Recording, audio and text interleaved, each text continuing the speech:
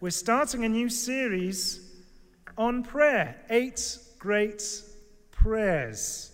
And I think that's because the things we want most as a church, the things we really want, cannot be done without God. So let me just list a few.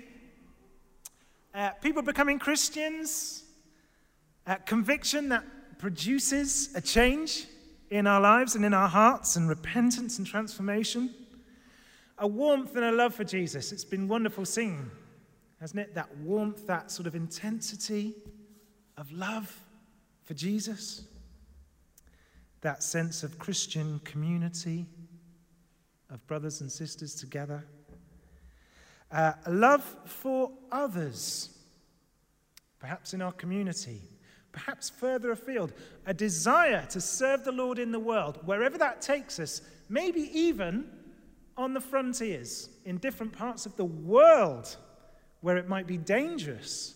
You don't get those things by getting the lighting right in here, choosing the right songs, getting the right midweek program, doing the right things on the schedule. You don't get that without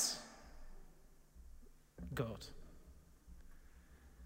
And so we pray.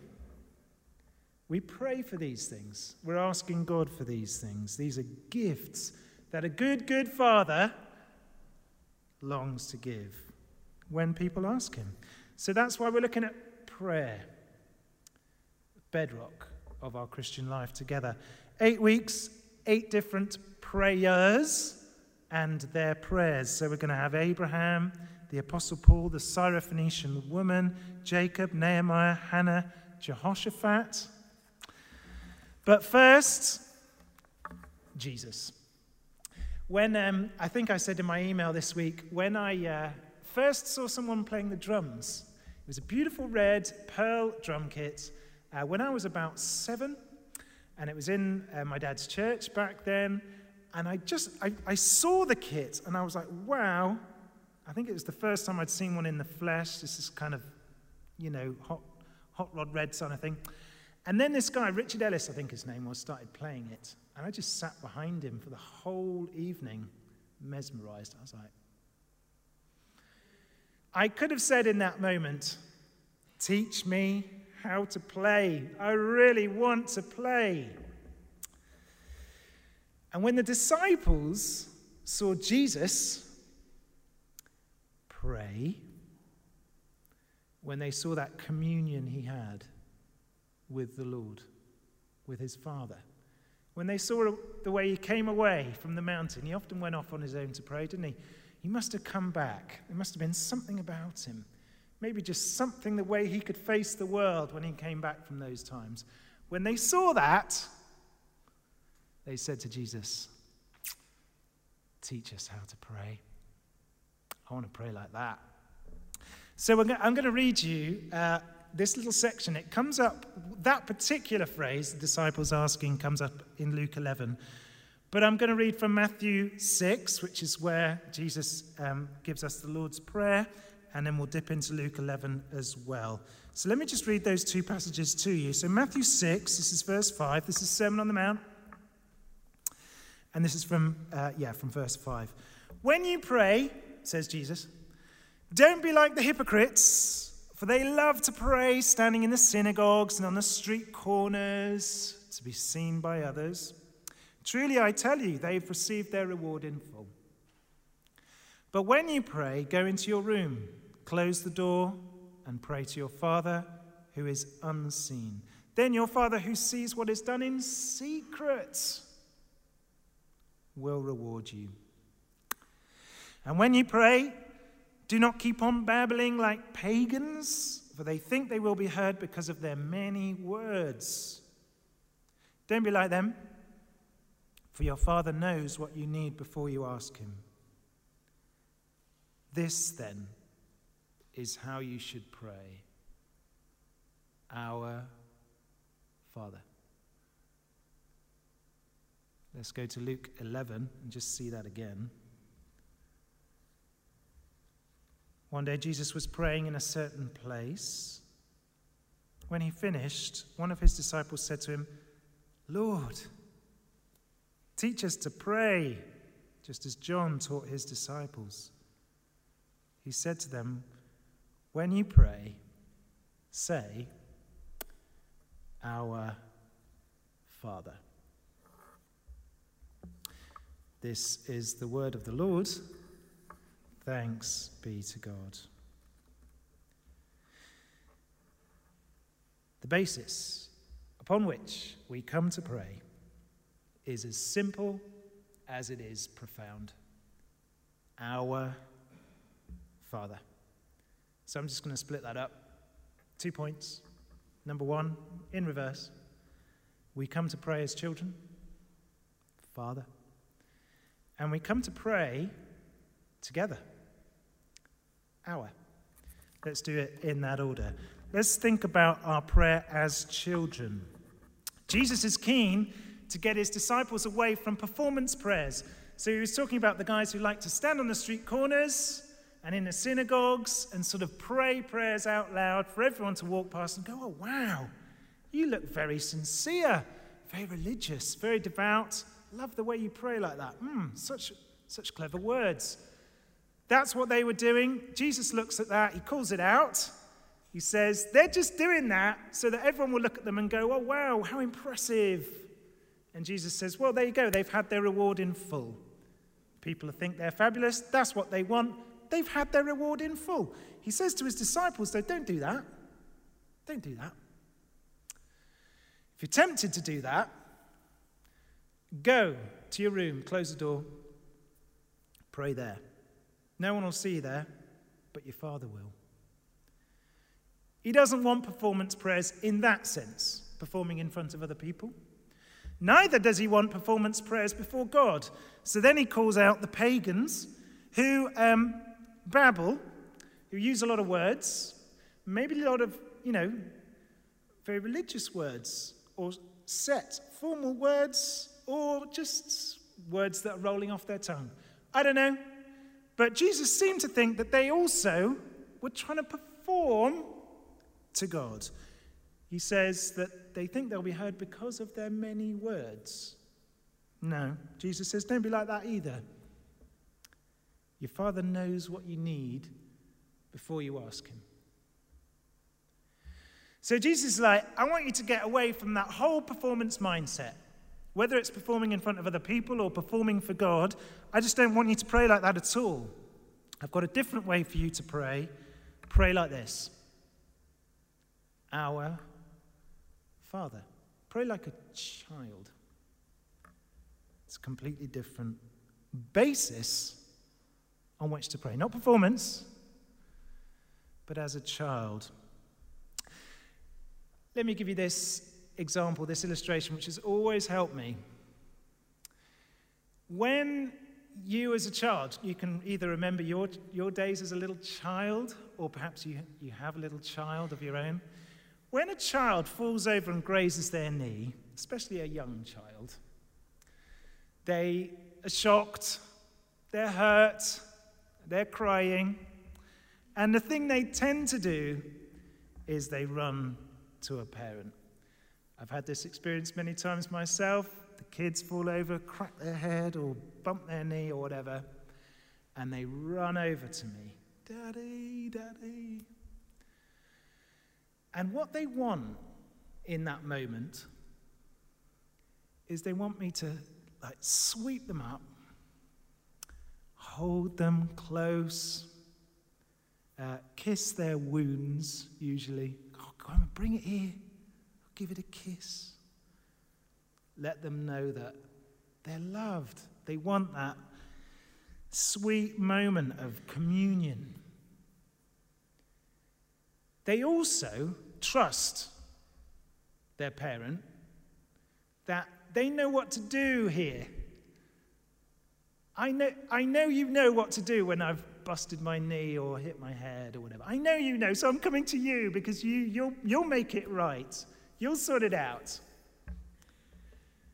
And it's a beautiful thing, isn't it? What children don't do, what they tend not to do, is to go, is to run over and go, I need antiseptic, I need a plaster, we're going to need to sort out my electrolytes, get some Savlon on this thing. They don't sort of list out what they think I should do there. The more important thing, maybe 95% of it, is, would you just hold me right now?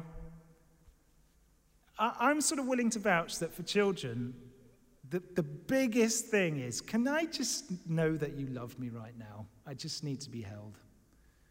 And they also, especially if they're in a lot of pain, will say, look, I need you to come up with a solution here. It's really hurting. Now, I think actually, even into adult life, I'm going to venture to say, and as things get more serious in adult life, and we're beset with deep troubles and woes and maybe illness and all those kind of things, I still think what we really want in those moments is the warmth of that embrace. Oh, Lord, would you just sweep me up right now? I really need to know that I'm loved. And we also want to pray, don't we? Lord, I know you can do something about this. Would you just take the reins here?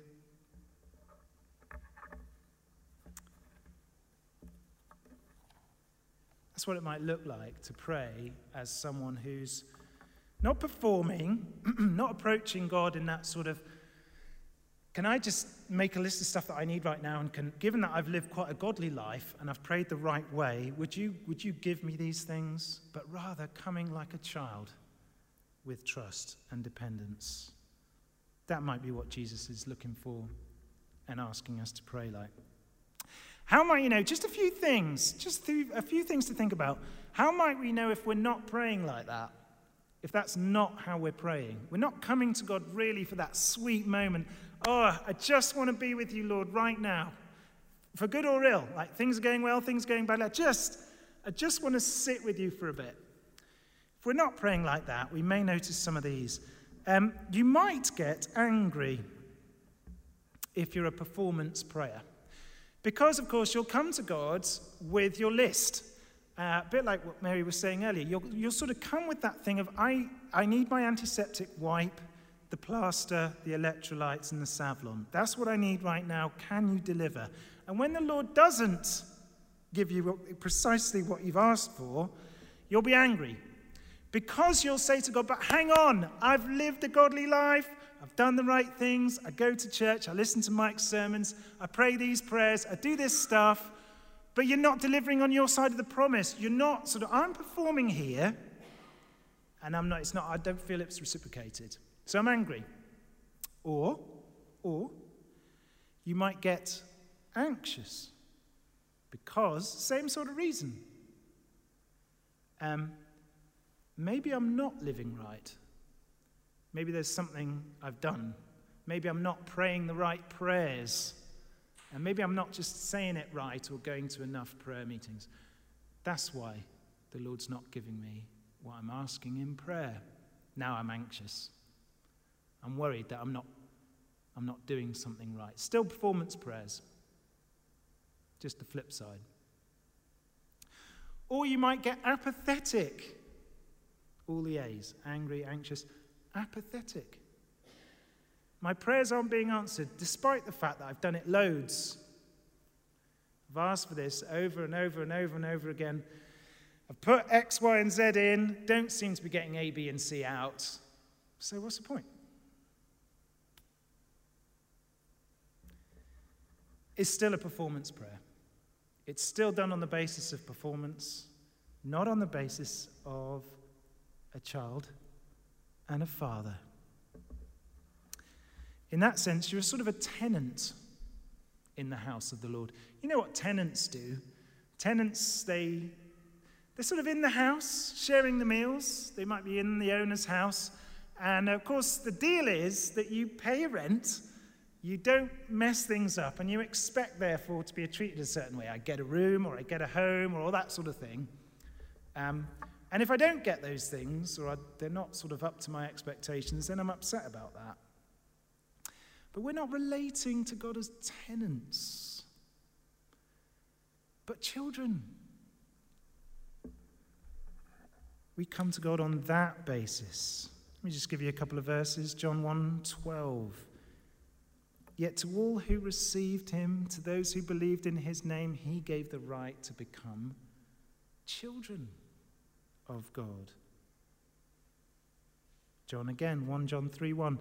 See what great love the Father has lavished on us, that we should be called children of God. And that is what we are. So think of that. When you come to prayer, is it just because I just want to be with my Father? That's really all I want. I want to know that embrace and love of God. I want to just spend time right here, like a child, running into their parents' lap. No agenda. I just want to hang out here for a bit. I want to pray. I just want to be here. I want to offer you what's going on in my life. I'm not going to list it out. I'm not going to list out what I think the solutions might be. I just trust you. I just trust you. You know what to do. I'm just going to hang out here. That's a childlike prayer. And that is how we pray all the prayers in the Lord's Prayer. As the whole prayer is on that basis. So we don't change it up in the Lord's Prayer. When we're praying the Lord's Prayer, I trust we all know the Lord's Prayer, we don't sort of switch it and go, Sovereign Lord, your kingdom come, your will be done. Then Creator God, give us today our daily bread. And then Judge of all the earth, would you forgive me my sins as we forgive those who sin against us? Would you keep me from temptation? No, every single one of our prayers in the Lord's Prayer is, Father, may your kingdom come. Father, give us today our daily bread. Father, forgive us our sins. Father, lead me not into temptation. It's on that basis all of our prayers are made.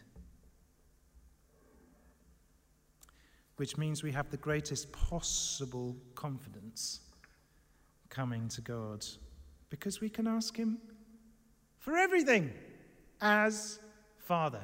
I know in this church, maybe a couple of weeks ago, I know that someone rang up and asked their dad to come and help them take their pet to an emergency vet in the middle of the night.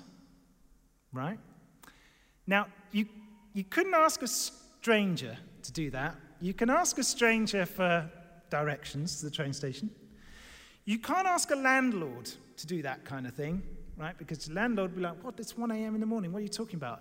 You might potentially ask a friend, although I doubt it, unless that friend was kind of moving towards a sort of family relationship, I doubt you would ask a friend to do something like that. You can ask a father. You can ask a parent at 1 a.m., would you come and help me take my pet down the road? Jesus wants us to have the greatest possible confidence to come to our Father in any and every situation, for daily bread, for the needs that we have, for the sins, for the things that we've done wrong, and in any time, in any place, in any situation. We come to God on that basis. So we come to God as our Father. Point 2, we come to God together. We pray, our Father. I don't know if you noticed this. I don't know how many times you've prayed the Lord's Prayer, how many times you've said it. But we're particularly aware. In fact, we're quite aware of pronouns these days. We pray our and us throughout the whole prayer. If you switch it, I don't know if you've ever tried this as an experiment. We could do it right now. If you switch it to my and me, it sounds really weird. So if you start going, my Father in heaven, hallowed be your name. Give me today my daily bread. Forgive me my sins. Lead me not into temptation. It sounds a bit odd, doesn't it? It sounds a bit strange. It sounds a bit selfish even. We pray our, us. throughout. Now, Jesus does expect us to pray on our own, right? Because he's actually said that. Go to your room. Don't be like the people who want to, pray on the street corners and in the synagogues. Get on your own with God. Pray in your room. Close the door. Yes, he's certainly saying that. And particularly if you're tempted to do performance prayers in front of other people, definitely get in your room. But he certainly had on his mind, perhaps it was his more normal expectation, that his people would pray together. Us. God's people praying God's kind of prayers, the Lord's Prayer, together, saying, Our Father. That's the pattern that Jesus set for his disciples, and he expected that pattern of prayer to change the world. Pray like this, disciples. Pray our prayers. Pray together, and you will change the world. And of course, they did change the world. I'm going to conclude this thought with a little piece just on the subject of inclusion. A really important word for us, a much used word around church life. And I want to just explore it for just a moment. Churches everywhere, and I think I'm safe to say I'm speaking for all of us here as well, want to mimic what they see in the heart of this God we call Father.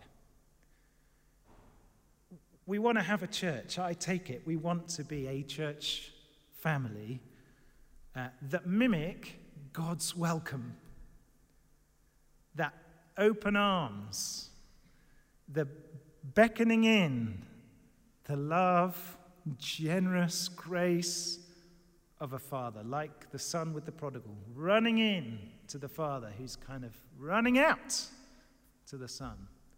That's the kind of welcome every church, every group of Christians everywhere wants to mimic. We want to be the people of God who offer the welcome of God as people come among us here. I'm guessing that is the case. Now, will God grant that kind of warmth to a church family? Will he give us that? Will he give us a depth to that? A sincerity to that?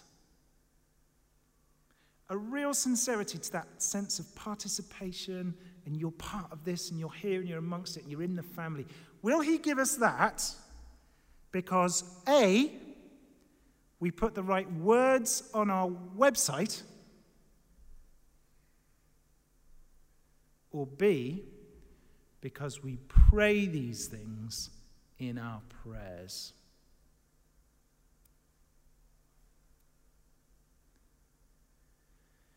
Jesus seems to imagine that if we pray, let's take that middle line, the Lord's Prayer. Forgive us our sins as we forgive those who sin against us. If you pray that, it seems to be in Jesus' mind what will build a community that he can call his church. That is the centerpiece. If you can be a people who pray, forgive us our sins this way with the Lord, as we forgive one another in this community we call the church, Jesus is like, that will be the basis upon which anyone can be a part. Anyone. Remember that Jesus, this is part of the Sermon on the Mount, this prayer, this Lord's Prayer. It is the place where Jesus sets out the highest moral standards, really, that have not been surpassed in 2,000 years. In fact, remember, the whole time he's saying, oh, you've heard that it was wrong to, I don't know, steal. Well, I tell you, if you covet, if you go after things in your mind, that is sinful. He raises the bar. He does it in every area in the Sermon on the Mount. He goes throughout all the different parts of life and says, here's the standard. Here's God's standard. It is crazy high. But in the middle of this, he's speaking to his disciples and saying, I tell you how you're going to hold this thing together following Jesus. The way you're going to hold this community together, the way this will be a genuinely inclusive place, is if you are praying prayers like this.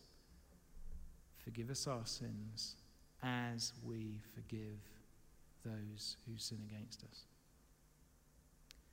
It's when God's people are this community of reconciling forgiveness and grace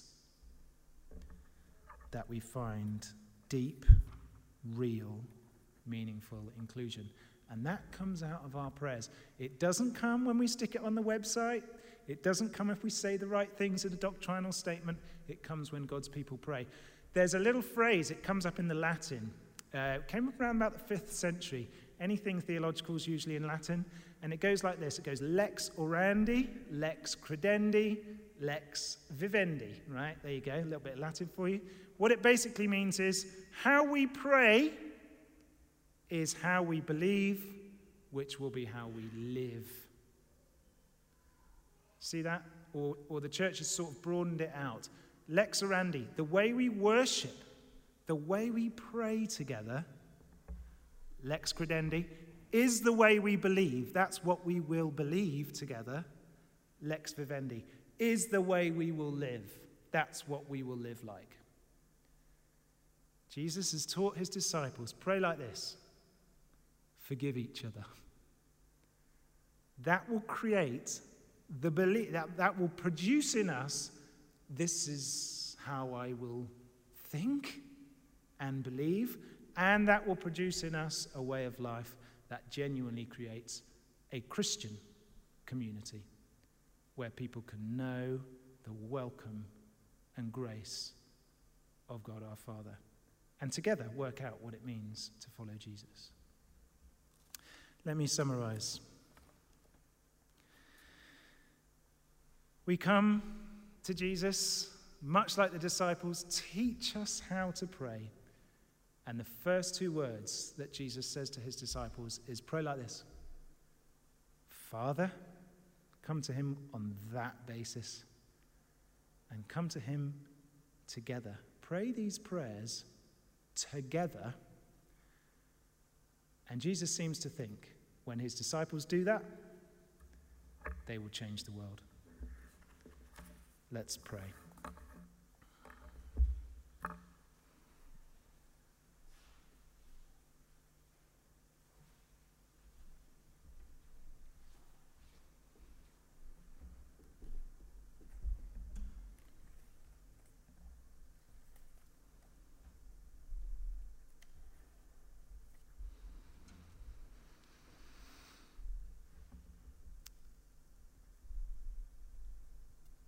Lord God, we thank you for the words of Jesus here, and we thank you for this world-changing prayer.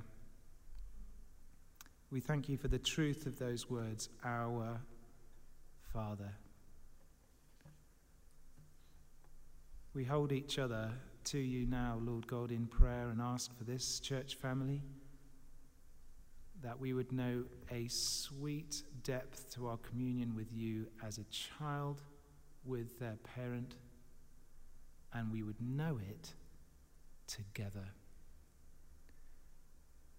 And that praying in this way, Lord Jesus, we would create, by the power of your Holy Spirit, a deeply welcoming church family. Do that in us, Lord. And as I pray, I just want to pray for, particularly for Sam here with us, Sam Kiani, who I know is awaiting decisions around his status here in the UK. We pray for Sam. Father, we pray for Rod Harvey. He's been commissioned over at Southend Vineyard. A number of our folks are over there with him today. Pray for Rod.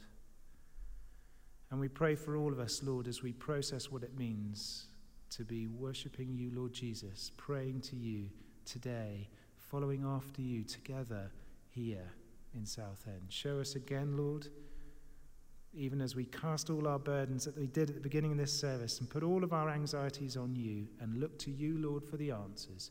You know best. We trust you as a Father. Show us the way, Lord God, we pray, and give us that childlike dependence that just loves your embrace, your care, your great love for us in all things. And we ask in Jesus' name.